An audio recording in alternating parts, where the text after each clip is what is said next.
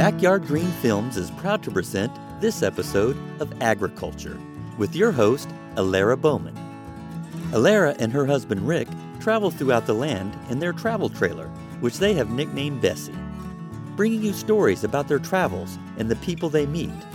They visit farmers, ranchers, and just about anyone who loves putting their hands in the dirt or their feet in stirrups.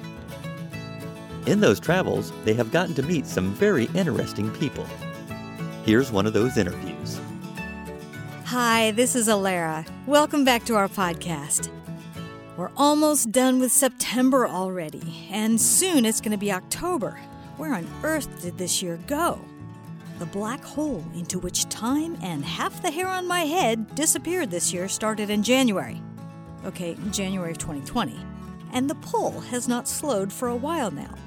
I'm sure it's a principle in physics somewhere that the agonizing heat speeds up that inexorable gravitational process as well. Both the time drain and the hair down the drain part, I'm sure. But this year is going fast, regardless of whether the physics holds true or not.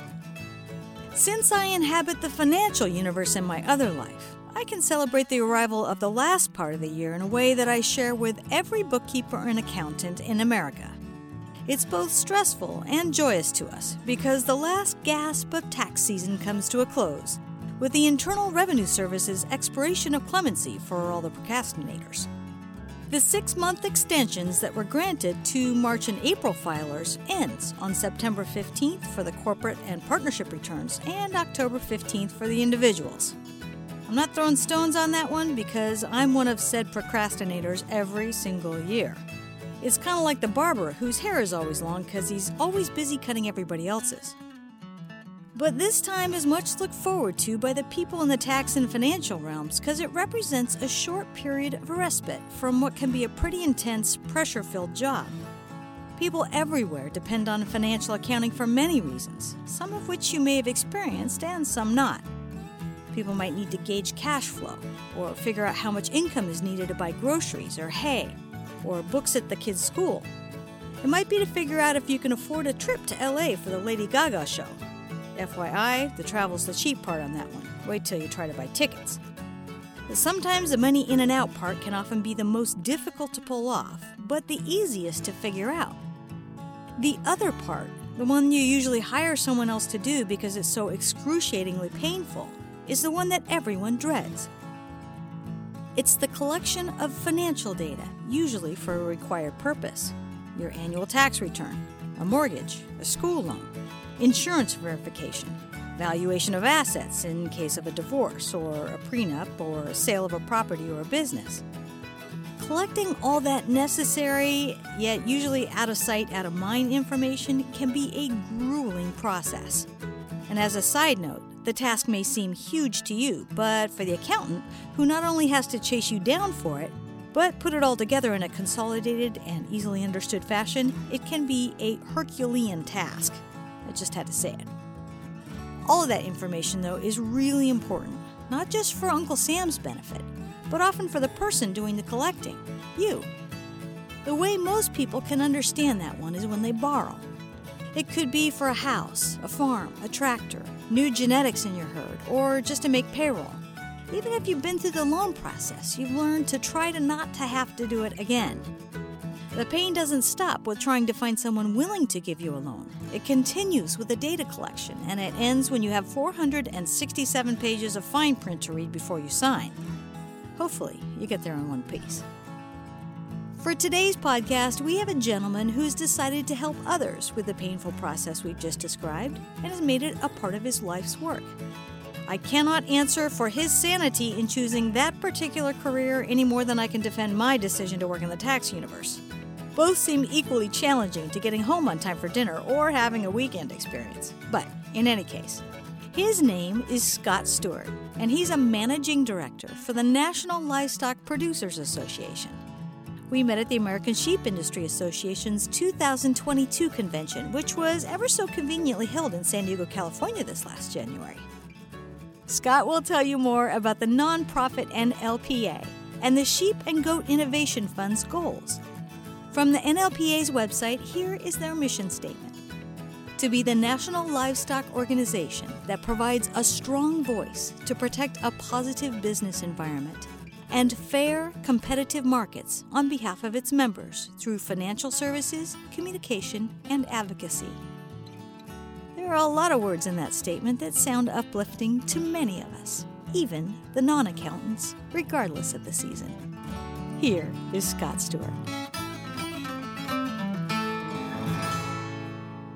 Introduce yourself, please. Yes, I'm Scott Stuart, and I serve as the Managing Director of the National Livestock Producers Association, which manages the Sheep and Goat Innovation Fund. Which explains why you're here in San Diego this week. Well, we're here in San Diego this week because obviously the sheep world is in San Diego this week, and our primary function as the Sheep and Goat Innovation Fund is to work with sheep and goat producers and all of the other products that come from them in helping finance their operations and make them more innovative and profitable. Well, so innovation is something that can and cannot be applied to agriculture as a whole because it's a big combination of traditional people and not so traditional people. We just got done listening to a genetics panel with some really progressive concepts there. Right. So you handle all sides of this. Tell me some of the types of projects that you are in charge of. Well, speaking of innovation, some of the things that we've been able to do with sheep producers especially is we've provided financing for some genetics operations that had a very specific line of genetics that they developed and marketed, and we were able to help them. In other areas, a lot of it is operational. At every level, there's innovation, whether you're very traditional or you're very non-traditional. There's innovation. We're able to help with equipment. We're able to help with marketing loans and so forth so that they can be more productive in their marketing efforts and not be short of cash while they're doing that. So we come in and help finance that part of it. Well, okay, now you're talking to an independent media production person, so you're talking about financing. Do you do things like that? Our primary purpose is to provide loans for operations that either want to grow their flocks, grow their herds, or if they want to bring a new and innovative product to market and or expand a current production method for some of those products that they may have. Some of the things that we've been involved in is providing funding for and financing for small fiber operations that go from harvesting their own wool to carting it and spinning it and bringing it to market that way. And so to be able to do that, they have to have a good source of financing in going forward, so we provide those loans for them to do that. Okay, so it just sounds like you're a bank. Is that so limiting? We're similar to a bank, but we're created by the sheep and goat industries in the late 1990s. We've been in operation for about 21 years now, and our sole purpose is to provide financing or loans to the sheep and goat industries to help them either rebuild infrastructure or, as I say, bring new innovations to market and help them market that. So we are a bank, if you will, but only for the sheep and goat industries here in the United States. But there's some really difficult things on the small scale and the large scale. At least to my mind, there's some truly difficult concepts that small farming in general and sheep and goat people are having to deal with right now. One of them is this transition from a traditional form of livestock management and marketing to something that it requires an incredible amount of technical knowledge. There's social media that's necessary. There's content you have to get out there. You have to find your market to sell your product. You have to deal with the paperwork and file your tax returns, and there's credits that you can get. So do you help people with that kind of thing? Because that's very much a part of farming. Unless you can make your overhead by selling product, you're not going to make it. Yeah. So do you help with that? We do. In fact, one of the things that you mentioned there was just that needing the knowledge and the know-how to do effective marketing and production in this era. In every era changes. I mean, we continue to expand technologically and other ways to help the industry.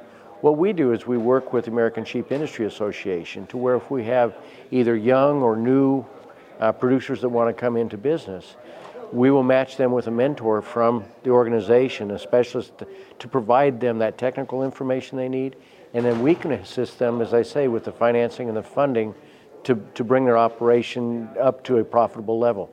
We can finance their sheep or goats, whatever the business they're in. We can finance equipment that they may need, those types of things where we can provide that needed resource for them, whereas the knowledge and a lot of the other technical resources are available, as I say, through ASI, or in some states, of course, still the Cooperative Extension Service is still a good resource for them. Okay, so I'm going to give you an example here that we've been talking to Joy and Martin Daly up in Oregon, and they brought the Gotland into, they did a breed-up program, and now they're in the process of doing that same thing with the Valley Blacknose. Okay. So there's quite a bit of paperwork that's involved in something like that because they have to deal with import requirements and scrapie requirements, and the embryo transfer is the big thing now because you gain a couple generations and you're ahead of the game. But there's a huge market opportunity for them if they can capture this. So can they come to you and say, look, we need funding to go and pay the attorney's fees or pay, for quarantine? Can they do that with things like that, or is it just mostly it's going to be just buying the livestock type thing? No. To answer your question, absolutely they can. There's all sorts of financing vehicles that we have to help them with. There are some operations that are needing that startup capital and the development capital to get to that level to become marketers of whatever, if it's a product or certainly their animals or their genetics. So those types of loans, we have made it a specialty really to be as flexible as possible and work with any size of producer and any type of a structure that they may need as they're scaling up into a productive operation. Okay, are you a nonprofit or? We're a nonprofit organization. We're a 501c5 organization, which means we're a farm organization that to help producers become more profitable. Okay, so then I'm going to ask, do you also do grant funding for people? And if so, under what criteria would you do that? We do not do grant funding. However, a sister organization, the National Sheep Industry Improvement Center, does provide grant opportunities. And in the past, we've been able to work with a combination of grants and loans, grants from that entity and loans from our entity to bring productive operations into existence. Those grants, you brought up the issue of some of the initial paperwork and the startup and all of that. That's where the grant comes into a real meaningful part of that process at that front end. But then on the back end, that's built some collateral and some creditability for us to then take and finance from then forward. Okay, so what other types of things other than loans does your organization do you excel at? We can introduce and work in cooperation with a particular borrower in our case or grantee in their case. We can work with that in concert to bring something to fruition. We are only in the lending business. We don't do anything other than, we don't do loan guarantees, we don't do any kind of specialty work like that. They're strictly loans, but as I say, they're very flexible loans. We can set them up for any length of time, and certainly one of the things that the industry, one of its focuses to begin with was to have an affordable loan program to help the industry. So we try to keep our interest rates as reasonable as possible. They're not maybe always the lowest out there, but they're certainly very affordable interest rates, and we look to help those producers in that way. Okay, and for young people, it's very difficult to get a loan for land or any kind of capital because you really don't have enough experience to put on paper. Right. So do you take that into consideration when you give loans? We do, absolutely, and especially with younger folks that are coming into the business.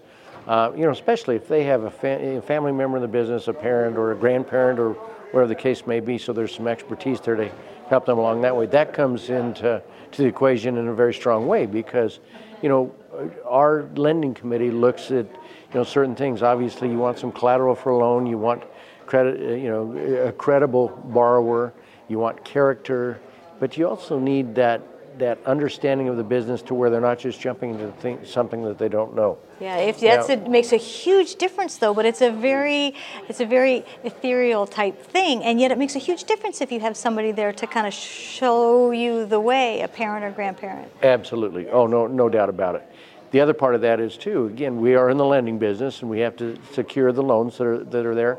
So in many cases there are it could be a family member or a partner that would help guarantee that loan to where even though that producer that's just starting or expanding may not have the full collateral values that we're needing, through loan guarantees and whatnot, through other members, we can make that work as well. So would you list some of the organizations because it seems like this is kind of almost you're the pot into which all things go and they kind of swirl around a little bit, or if you facilitate people to be able to make connections that will help them to be successful if they're raising sheep or goats. So that would you feel like that's the case? Because I'm looking at your board and I'm listening to some of the names that you tossed out. It was almost like I could come over here in the lobby and say, hey, I need this thing. Where would you send me? Is that just you or is that the organization? Well, it's both, I think. We have been in the livestock business for many years. And when I say we, I mean the National Livestock Producers Association is a 100-year-old organization of cooperative livestock markets and credit entities. And so they are focused on helping their members. They're not just in business to make a buck. They are owned by their members. So that philosophy comes through to our organization. And especially in this case here, with the Sheep and Goat Innovation Fund, what we're able to do is help people. We'll get calls for a loan, and they're really not sure what they're needing. And some of the first things we'll ask them to do is make contact with various either organizations or specialists in their area. Get more information, and we'll help them walk through the whole process up to when they finally apply for a loan if they think that's the best thing for them to do. So we get a lot of calls. We have a lot of interaction with other organizations. I mentioned ASI.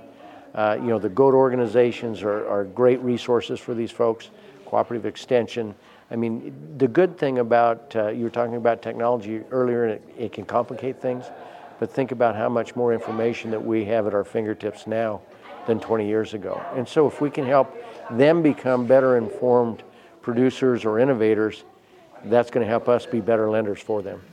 Well, I think, in my experience, we've had this moment where we are, I said earlier, typewriter versus computer, but it's really typewriter versus the cell phone in a way. That generationally speaking, we're having a point where we're becoming two different parties in agriculture. There's the drone farmers that's going to check with a drone, and then there's the guy that goes out and feels the dirt and kind of knows it. It's almost like they're two different industries at some point in time. And they both have value, yep. And yet at some point the technology is going to make the basics of farming very, very difficult to keep up with. Downstairs they were talking about genetics and how you're going to test for certain traits that are going to make you more competitive and really make a difference in what you can market and how soon you can bring it to market. So do you think that the fund is going to target that in the future, either trying and encourage the members that need a little bit of support that way, or that are heading warp speed on their own? What do you think is the direction there? Well, I think the direction is pretty much in the name of our entity, which is the Sheep and Goat Innovation Fund. That's in our mission. When it was created, and as I say, in the late 1990s, they wanted to focus on helping the industry become more innovative and creative, because the future is always going to be changing. And so even though those deep-rooted traditions are so important, you take that and combine it with some of the technological advances we've had, some of the tools that we have now that we never had before. You mentioned drones. What a great way, to do a lot of things, but let's talk about the sheep and goat industries. What a great way to monitor herds, even if you want to look at it that way. So I think it's very much a marriage of let's keep the grassroots values and traditions and the things that have worked for the industry and made it sustainable for decades. Let's just enhance that somewhat and bring technology to help even improve those traditions. So now tell me a little bit about yourself. And have you always been with this organization, or what do you do? Who are you? Tell me about it. I've been in the livestock industry my entire life. My family, cattle ranchers in north central Colorado and then later in northwestern Montana. So I come from the cattle side of it a little bit more and the livestock marketing side. I've been with National Livestock Producers for almost 34 years. Wow. So it's deep rooted in what we do is the livestock business, the livestock people, the livestock culture. We're very deeply ingrained in that. Yeah, as Colorado is a very livestock-oriented place. Most people think, skiing and beer, but right. boy, is there a lot of agriculture. Go to Weld County and you'll know. Yeah. Yeah. No So, what is your near and dear to your heart thing that you really, if you die, you can say, I would love to have thought I made a difference in that way? What would that be?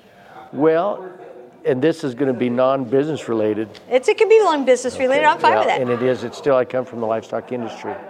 And one of the things I've also been very involved in and is near and dear to my heart is rodeo. I grew up as a rodeo contestant. I have a son that rodeoed professionally for many years. But Bulls or Broncs? Broncs. Okay. Yeah. And then, but in my time in Colorado Springs, I've been very involved with our professional rodeo there, the Pikes Peak or Bust Rodeo, which is one of the largest in the country. And to bring, your love for the livestock industry, that's where it's showcased for the public, truly. And to bring that and share that with our community and with the country is one part of it. But I think the bigger part of that passion is we put on that rodeo in Colorado Springs to generate income that we provide to the charities in the area that are specific to the military families. So we're very much ingrained with the military community in Colorado Springs. Yeah, my dad used to hit the rodeo circuit, but he wanted to be a rancher. He was a doctor that really should have been born a rancher, and he would go to the National Western and the shows in Nevada and what Idaho. Did he do? Herefords. He wanted Herefords in Nevada. But he definitely did like rodeo shows. People don't understand how much of a connection there is between the rodeos and agricultural shows. No doubt about it. Yeah, it's fantastic. So, Well, you couldn't ask for a better state to do that kind of thing, could you? Yeah, that's right. If I had to move one place, I have to tell you, Colorado would be it. Yeah, Gorgeous. It's pretty nice. Just beautiful. Yeah. Wonderful. Except for all the Californians that are moving. You knew that was going to come. Yeah, I did. So.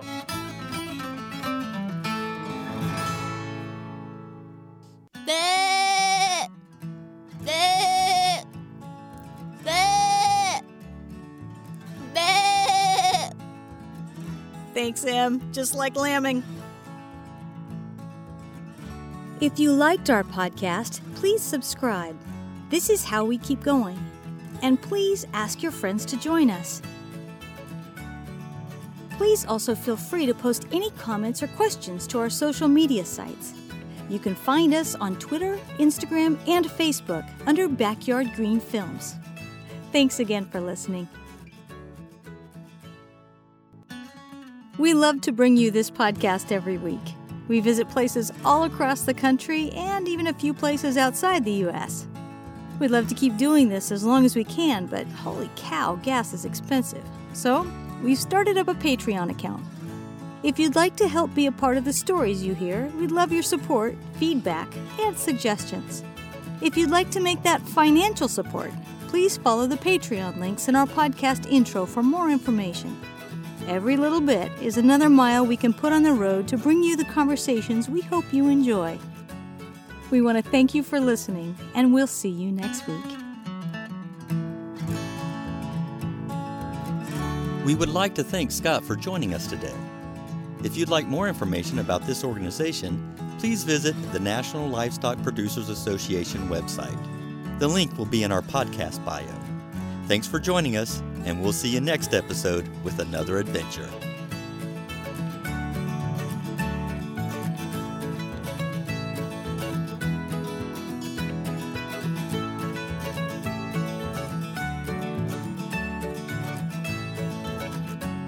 You have been listening to Agriculture with your host, Alara Bowman. Please tune in for more upcoming episodes from our travels. I'm Rick Bowman, your behind-the-scenes editor. Until next time. This has been a presentation of Backyard Green Films Productions, all rights reserved. Copyright 2022.